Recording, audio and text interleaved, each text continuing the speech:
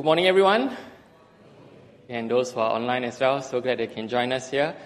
AV team, I may need you to do the backup slides, okay? Because my computer is not working. So you will just follow on, I'll cue you on, okay, Ken? So today's topic is really challenging because it's not an easy one to preach because it's talking about disciplining, okay, and discipline in church, right? Christian discipline, actually.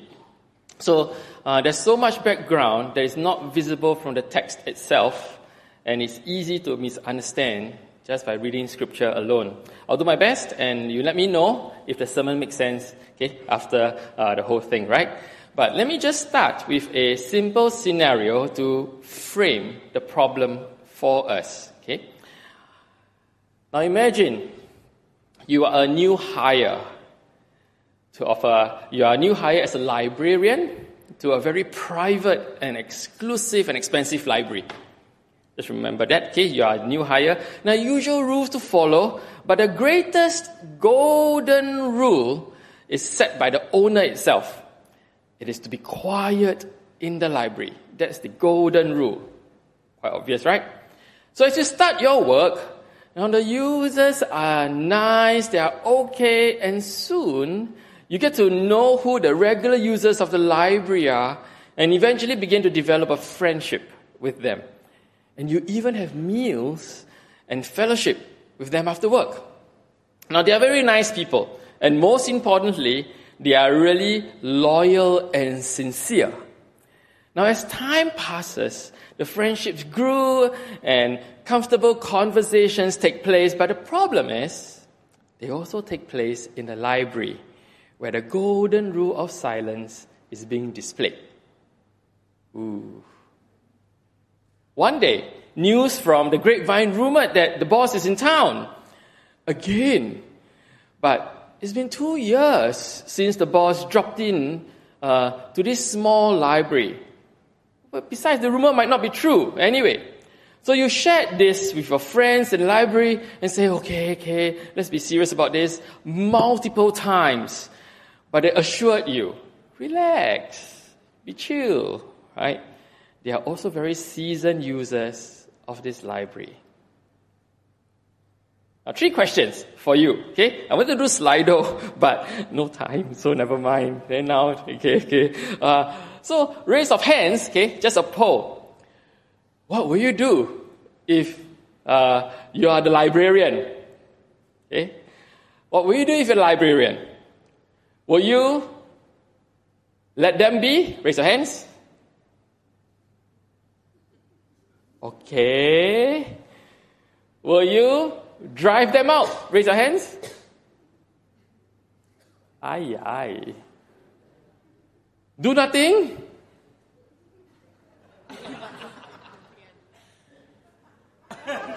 Cannot like that, right? See, wow, so challenging. Okay, maybe I ask a different question. If you are the boss, what will you do to the librarian? Will you fire the fella? Hey, hello, are you all here or not? Okay, one hand out of the multitudes. Okay. Now, if you are the boss, now what will you do to the users of your library, okay, who are loyal, long-time subscribers? Will you chase them out? Will you do nothing? I don't understand that. Oh, you all do, Join them? How? Right. Yeah, no help at all. Okay, now can you see how challenging this sermon is? Okay, you know what I shared? If it's just secular work, right, you can already see the difference in opinion. Actually, many of you don't even have an opinion. Actually, I don't know what to do, right? Correct? But when it comes to church, it's even more challenging, right? Because we're talking about relationships, trust. But we also need to talk about values, our beliefs, correct? So, this is what today's sermon is all about. It's about discipline in theory and in practice. So we're talking about, why we need to do it. What happens if we don't? And along the way, I'll develop a theology of Christian discipline or church discipline. Although it talks about church discipline in this chapter, I hope that, let me say, I hope to give you something that guides us through the execution, which is the practice. Let me say this, there's no one way of doing it that's right, but I can offer a framework to consider so that it helps us execute and to develop the best way to do it. Okay, so the principles are important. So this is a church, although this is church discipline, the principles can be applied anywhere else in home, families, or any place under Christian leadership. It's so challenging. Let's go to God in prayer. Come, let's pray. Lord Jesus, you are wisdom, and you are truth, yet you are also love and mercy. Help us to understand the need and approach to church discipline, and may the words of my mouth be clear and the meditations of all our hearts here be pleasing to you. In Jesus' name we pray. Amen. Okay, now let me get up to speed where we are. Okay, just a little bit of background. And the First Corinthians is actually a first-generation church, right? It's talking about Paul is writing to the first-generation church, consisting of first-generation converts. Now, a large portion of the church were actually Gentile converts that joined the church when they become Christians. They had former ways of lives that were associated with paganistic worship. So Apostle Paul actually spent 1.5 years in Corinth and founded this church before leaving to Ephesus. And 4 to 5 years had passed, and he heard disturbing news that the church isn't doing well. Now let me say this. The Greek culture was known for their idolatry, their divisive philosophies, the spirit of litigation, which is like freedom and reason. Now, it's very strong, right? So they reason about their freedom. So that's Greek culture, and the rejection of a body resurrection. They don't believe in the resurrection at all. This is Greek culture. Now, Corinth itself is also infamous for their sensuality and their sacred prostitution. Many Gentile converts would have had some of these lifestyle, and you wouldn't be surprised that it's creeping into the church as well. So the letter to the First Corinthians, is a pastoral letter written to the leaders of the church to address many issues. Now, how do you teach leaders or address or tell church leaders that may not even recognize or know their founding leader, So many of these leaders may not even know who Apostle Paul is. And that's why they are divided, right? And how do you teach them to exercise discipline, especially in a paganistic culture that is not just tolerant, but also embracing of a licentious lifestyle? So Apostle Paul spent 4 chapters informing them that, chapter 1, right? Okay, informing them that their wisdom and their arrogance, you think you're so smart, actually resulted in division of the church. See, instead, God's wisdom, Jesus is God's wisdom, brought healing. He was being broken for the church to save the church, but it brought healing and unite the church, unite all believers together.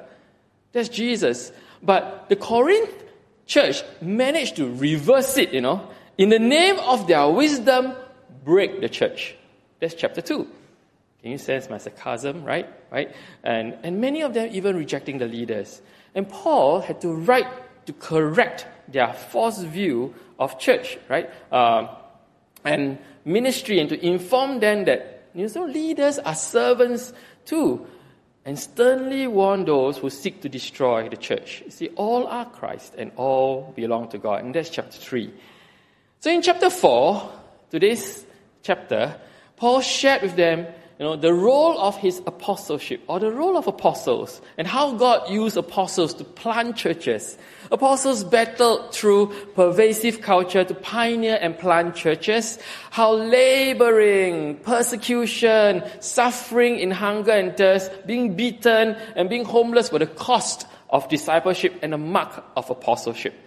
And that allowed the suffering actually allowed the Corinth church to enjoy their status and wisdom because of what the Apostle Paul went through. Corinth have a status. So instead of being proud, arrogant, okay, and rejecting Paul and his authority to rebuke them, they ought to know better. If you are so wise, then you should also listen to my teaching. That's what Paul says in chapter 4. So essentially, I've summarized 4 chapters in just 5 minutes, okay, for you. I won't do it. Go and read it. And now, let me say this, okay. Here is the start of a theology of Christian discipline. Just as chapter 4, let me bring to you here. It is important for us to note this. Number 1, establish a relationship of sincerity and authority before disciplining. That's what Paul did. See, no point scolding people if people don't regard your relationship or respect your authority. They're not going to listen to you. Your school also no use, right? Paul also know that. Now you need both. You need a relationship, you need sincerity. People need to know that you are sincere and you are for their good. And they need to respect your authority. These are the two that comes hand in hand. And so what the Apostle Paul did, Apostle Paul spent 4 chapters out of 15 chapters, 4 chapters to build his case, to establish his apostleship. And he showed how sincere he is to reach them before moving to the problem. Now, I won't go into details of what happened. You read chapters 1 to 4, you'll learn that, but that's how the approach is. And having shared his sincere love and establishing his own apostleship with the church, he now goes on to the next problem on church discipline.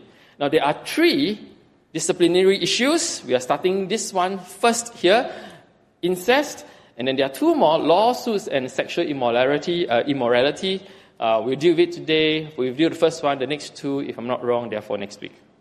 So let me read the 1 Corinthians chapter 5 and explain along the way, okay? So, verse 1, it says, It is actually reported that there is a sexual immorality among you, and of a kind that even pagans do not tolerate. A man is sleeping with his father's wife. And you are proud. Shouldn't you rather have gone in the morning and have put out of your fellowship the man who has been doing this? What's the problem here? The problem here is incest. A man or a son is having an ongoing relationship with the wife of his father. Okay? Now, according to the scholars, let me say this, okay, just to explain the background. Now, this is not a one-night stand, It's not a one-time hit. But the language that Paul was alluding to, it was actually a live-in, enduring sexual relationship. It was unlikely that the woman was actually the natural mother, likely a stepmom. See, nothing was said about the father, so we don't know if the father was deceased or divorced. But we do know that both Jewish and by Jewish and pagan account, cohabiting of father and son with the same woman was strictly forbidden and condemned. So that's a fact. Okay. Now, the woman was not mentioned, which was actually very rare, because usually the woman is being attacked. But in this case, Paul singled the man out. It means that the woman was probably not a member of the church, but the man was. And the problem here is incest, of course, and apparently the guy isn't shameful at all about it. If something like that happens in church, let me say this, you'll be shocked today if it happens. Even if it's a lesser problem, right? Let me tell you, imagine if I tell you I've been stealing Bible from the church. You'll be shocked, right?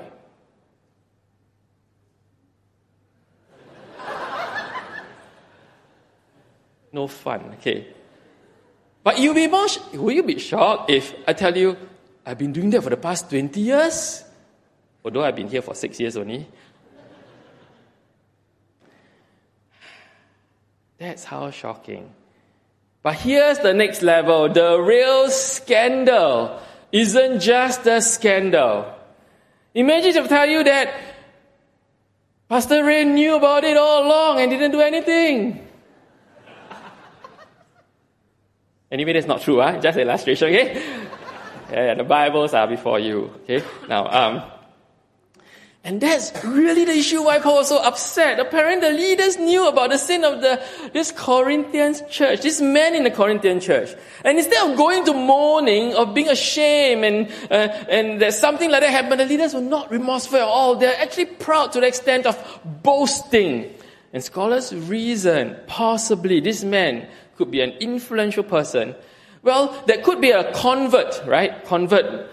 Since it was cultural norm in society, right, the pervasive culture, maybe the woman was a former prostitute. So having sex with her before he was converted wasn't an issue because everyone accepted it outside of the church. And maybe, this was before the father married the girl. But apparently the behavior persisted after conversion. And because it's been a while, it's likely that the man could have been someone prominent, unlikely to be a leader, nonetheless influential, maybe well known in secular terms, but now claims to be a believer in church, and maybe even serving. Now, whatever the reason was, leaders failed to address the discipline. So let's see what Apostle Paul says about this, Verse 3, let me read. For my part, even though I'm not physically present, I am with you in spirit. As one who is present with you in this way, I have already passed judgment in the name of our Lord Jesus on the one who have been doing this. So when you are assembled and I'm with you in the spirit and the power of our Lord Jesus is present, hand this man over to Satan for the destruction of the flesh, so that his spirit may be saved on the day of the Lord. That's harsh. So without commentaries, let me say this. It's hard to understand what Paul was saying. Instead of being puffed up and doing nothing, Paul says action must be taken in the presence of the church and the power of Christ present. Now some of us may ask, who are we to pass judgment on what's right and wrong in church, right? Like just now, nobody want to raise your hand. I can see already, right? Correct. Well, but the thing is, let me say this. Judgment has already been passed by God. This is definitely sin, unacceptable. Even the pagans reject. So not to exercise discipline is equally guilty, equally wrong. So a few more principles here to build our theology of church or Christian discipline. God regards sin seriously. So should the church. God regards sin seriously. All of us ought to. See, God sees your character, your holiness and moral conduct more important, over your sacrifice, your service. 3 verses here. You can look it up. First Samuel 15, there was a question asked, Samuel replied, does the Lord delight in burnt offering sacrifices as much as in obeying the Lord? To obey is better than sacrifice. To heed is better than the fat of the rams. For rebellion is like the sin of divination, and arrogance is like evil of idolatry. And Jesus even scolded the religious leaders in Matthew, saying that these people honor me with their lips, but their hearts are far from me. They worship me in vain. Their teachings are merely human rules. And he continued to tell everyone, if you love me, you will obey what I command. John 14:15. So be very serious about sin, everyone. Deal with it relentlessly. And the next point, let me say this. God holds the church and leaders accountable for the moral conduct of the church body. God holds all of us accountable for our moral conduct and the moral conduct of the church. Be spiritually mature. You see, our standards of moral righteousness is different from the world. And just like the Corinthian church, right, that has a different culture, see, what's acceptable in society isn't necessarily acceptable in church. All leaders, and I'm talking to you leaders, just because you're not leaders doesn't mean you're not equally accountable. All of us too need to be aware and be mature in our spiritual wisdom. We all need to know what is acceptable to God and what is not. When we gather, God is in our midst, and we are all accountable to God about our holiness. Okay, next slide, AV team. Let me say this. Don't know, never read Bible, don't know is not an acceptable excuse. You cannot go to God next time, sorry God, I don't know, these are your laws. Your word down there, I never read. I don't know. Not an excuse. You can try. It's going to be a tough one, okay? So Paul says, pursue spiritual maturity. Grow in your biblical literacy and your relationship with God. You need to be mature. God holds us accountable. Exercise discipline when necessary. So what does this harsh sentence? Hand this man over to Satan for destruction of the flesh, so that his spirit may be saved on the day of the Lord. Okay, there's a sentence there. What does it mean? Okay, what does that mean? Now it sounds harsh. Okay, next slide. Okay, now see the one on the next slide. Hand this man. What does this mean? It may sound harsh, but here's what Paul is saying, the next point. Church discipline is actually God's saving grace for us. The goal is always towards repentance and restoration, and never destruction. You see, Apostle Paul has a certain theology of flesh and spirit. Let me explain to you. When he uses that sentence, he's saying this. See, the flesh is often associated to being carnal, what points us to destruction. And spirit is what points us to God, right? So Paul sees Satan at work tempting the flesh towards destruction. But being in church is where the Spirit of God works. Paul still desires for all our souls, especially the soul of this man, to be saved. Paul yearns for him to be saved. But how? How, right? Now, I found a quote, and this is to help us understand why Paul uses this method. Okay, so Ben Witherington, a very respectable Wesleyan New Testament scholar, wrote this, and let me quote. See, Paul is not suggesting that he be turned over to Satan for destruction.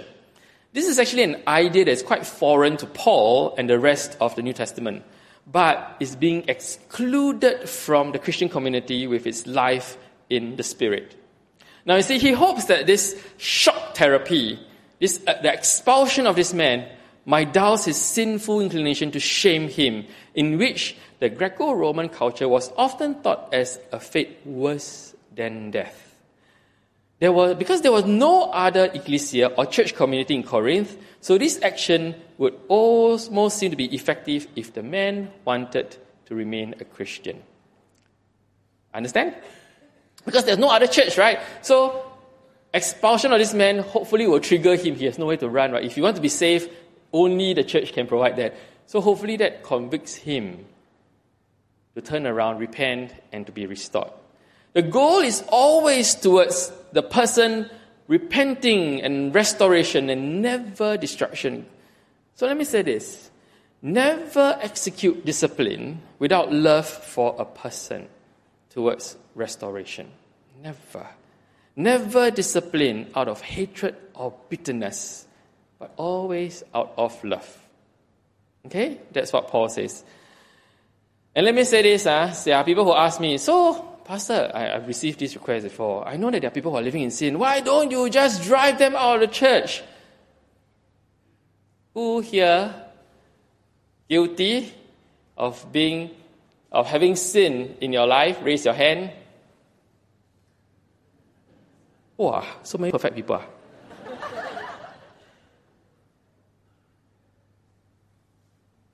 Do you know that dishonesty is also a sin, right? Okay, never mind. Okay, then we all have to be purged, right? So that's not the issue. Let me say this, okay? Expulsion will almost definitely not work today. Why? Because we are not the only church here. A person can run to another church and continue in sin, right? So it doesn't work. The goal is to restore. So how do we do it, and what happens when we don't discipline? So let me carry on, okay? So this is what Paul says. Your boasting is not right. Don't you know that a little yeast leavens the whole batch of dough? Get rid of the old yeast so that you may be a new unleavened batch as you really are. For Christ, our Passover lamb, has been sacrificed. Therefore, let us keep the festival not with the old bread leavened with malice and wickedness, but with the unleavened bread of sincerity and truth. See? Right? Got it? Right? So what happens when we don't discipline? Let me say this. The lack of discipline stumbles and corrupts the body of Christ. You see, Paul uses the example of yeast that's familiar with the church.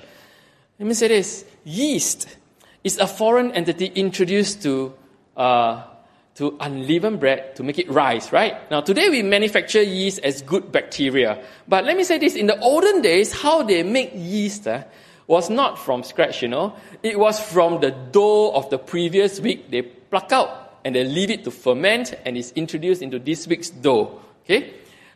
So the feast of the unleavened bread once a year they celebrate was actually a health provision because it breaks the weekly cycle for the year. Imagine you pass on for 1 year.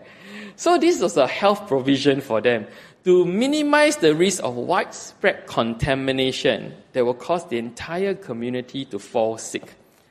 Paul is saying this. Sin is like that. If you don't address it within the community, if you don't get rid of the old yeast, evil might spread throughout the community until everyone gets infected.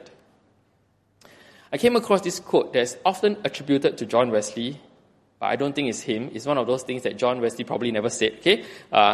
I can't find the primary source, but if you can find it, let me know. I think it's helpful for illustration in this instance. And this is what it says. What one generation tolerates, the next generation embraces. And I think it's true for this purpose of illustration. If sin is not addressed in the body, those weaker in faith will be stumbled to believe it is actually acceptable. And then what happens? No wonder the church becomes divided. Because some people want it addressed, some people say, why are we condoning it, and their factions? And this is exactly what happened to the church in Corinth. Never take sin lightly and deal with it. Finally, let me close up with what Paul is saying. Paul is saying, I wrote to you in my letter not to associate with sexually immoral people. Not at all meaning... I'm not referring and not at all meaning to the people of the world who are immoral or the greedy and swindlers or idolaters, In that case, you would have to leave this world. But I'm trying to write to you that you must not associate with anyone who claims to be a brother or sister, but is a sexually immoral or greedy, an idolater or slanderer or drunkard or swindler. Don't even eat with such people. What business is it of mine to judge those outside of the church? Are you not to judge those inside? God will judge those outside. So expel the wicked person from among you. Very harsh. What is Paul saying? Paul is saying this. Hold disciples and believers accountable for their spiritual lives.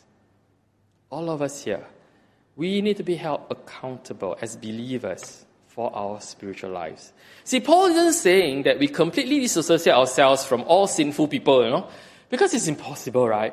No one is perfect, and they're all over the place. They're outside also. In fact, he's saying the very opposite. That's why he clarified.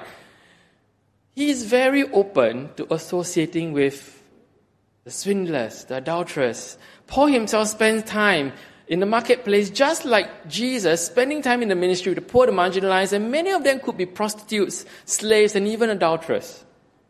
You see, if we are not to associate with them, then we have to be out of this world, The church should always be open to them so that they can encounter the love of God through our warmth and holiness. And we trust God to use our holiness and love towards them to convict their hearts to repentance. Right? That's how it is. Now, the public ministry of the church. Next slide. So the public ministry of the church, our worship services, is where We are open to unbelievers, open to the public, right? Ours is really where an unbeliever or public person can come in and encounter God. It is this public space. We can tell them, and we don't need to be ashamed to tell them this is what we believe, this is what the rules are, okay? And we have to. This is the cost of being a disciple. And the choice is theirs. But once someone make a choice to become a believer, they cannot remain like that. We must disciple them to let go of their sinful lifestyle. So Paul was saying this. We need to be strict with those who profess themselves as faithful believers and disciples, especially those who choose to indulge continually in a sinful lifestyle. Paul is targeting this. It's not so much, to have nothing to do with them, but to take action to address their sin. Because God already judges what's right and wrong, as church leaders, we need to teach, uphold, reinforce the discipline of good and evil in church. You see, if it's outside of the church, that's not our business. That's God's business. God will deal with them. But if a brother or sister is our member, let me say this, we need to exercise stewardship and discipline. And that's what Paul is saying. So in the case of the Corinthian church, Paul urges them to expel the wicked man among you so that he can be saved. Now let me say this is also applied this is only applied as last resort. For if the unrepentant, willful, professing believer, after all means has been exhausted to reason and restore, if the person still refuses, if the person repents, good, right? But if not, let me say this, maybe the lesser of the evil might have to be to save the rest of the flock, and we pray that this person will value his salvation over sin. Is it harsh for Paul to say that? Let me say this, Now, William Barclay, a very loved pastor and scholar, said this, and let me close with this, and I'll quote, so that it helps to explain this. And he says, there are times when a cancer must be put out. There are times when drastic measures must be taken to avoid infection. See, it is not the desire to hurt or the wish to show his power that moves Apostle Paul. It is the pastor's desire to protect his infant church from the ever-threatening infection of the world. That's why he is suggesting expulsion. So that's it. Here you go. Hopefully I explained chapter 5 so that you can understand this, And like what I said earlier, expulsion is only a means applicable then as last resort, but we are to explore all means possible, because obviously today it doesn't necessarily restore or point this person towards repentance. So as I said, here you go. This is a simple theology of church discipline. In theory, hopefully it helps you to guide a way, a practice to love and disciple one another. Establish a relationship of sincerity and authority before disciplining. God takes sin seriously, so should we as the church. God holds church leaders, all of us, accountable for moral conduct of the body, of the church body. So we have to be spiritually mature. Church discipline is God's saving grace, and the goal is never to destroy, but towards repentance and restoration. You see, lack of discipline stumbles and corrupts the body of Christ. And remember, we are to hold ourselves, believers, accountable for our spiritual life. May the Holy Spirit speak to our hearts and guide our practice to love and discipleship of one another. May you take sin seriously in your life and deal with it as part of real faith, real church, in our whole community. Let us pray.